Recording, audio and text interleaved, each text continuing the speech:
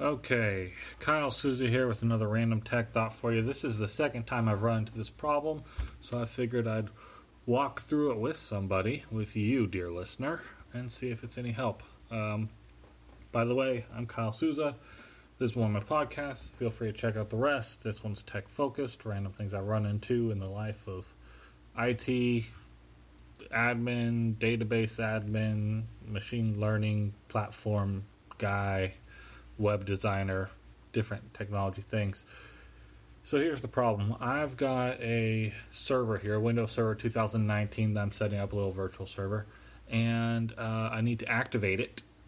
And it's saying, when I go click on change activation key or change product key, nothing happens, right? It's saying that my Windows is not activated. I need to use a different product key, no product key found. So what I do is I go into command prompt, run it as administrator, and we're going to be running the Microsoft Software License Management tool. So that's run cmd as admin, slmgr.vbs, and then a space /upk, and that's going to uninstall the product key. In fact, after you hit enter, you will get a window that should say Windows Script Host uninstall product key successfully. All right. Next, we need to clear that product key out of the registry. So slmgr.vbs, and we're going to use a different flag this time. Oh, I am not typing in the box. That's what I get for looking at my recording instead of at the screen where I'm supposed to be typing.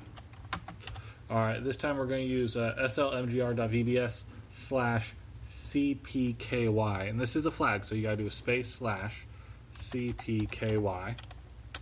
All right, and product key from registry cleared successfully should be the pop-up that you get, and then we get to enter in the new product key. So slmgr.vbs, and this time the flag is IPK, so we're going to be importing a new product key, and you're just going to type in that product key. I'm always case sensitive with the product keys. I haven't ever tried it not case sensitive to know if it would work. All right, do make sure that you include the dashes.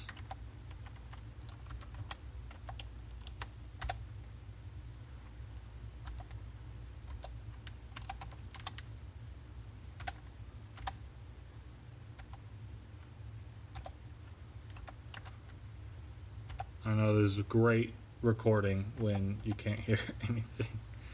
Maybe you can hear the typing. Alright, you put in the key, and then, oh, interesting, I got an error message. Let's see. On a computer running Microsoft Windows Non-Core Edition, run slui.exe to display the error text. Interesting. Alright, I was typing in a product key for a different Microsoft product, not Windows Server. So if you actually use a valid product key, you don't get that error message. My bad. You should get the pop-up Windows Script Host installed product key, and they'll show your product key successfully. You can click OK on that, and then when you look back at your Windows activation, you should be good to go. It should say Windows is activated at that point. So you can exit out of command prompt there, and I would recommend just doing a reboot of the computer, because that's what I like to do with things. At this point it is just the first setup on a server. Nobody's logged in other than me, so it's real easy to do there. Alright, so you're going to use the Microsoft Software License Manager, or slmgr.vbs, with a few flags to get rid of the invalid key and put in the new key, and then you're good to go. Just make sure you use a valid key. This has been Kyle Souza on Random Tech Talks. My blog is thetalkinggeek.com. Thanks for listening.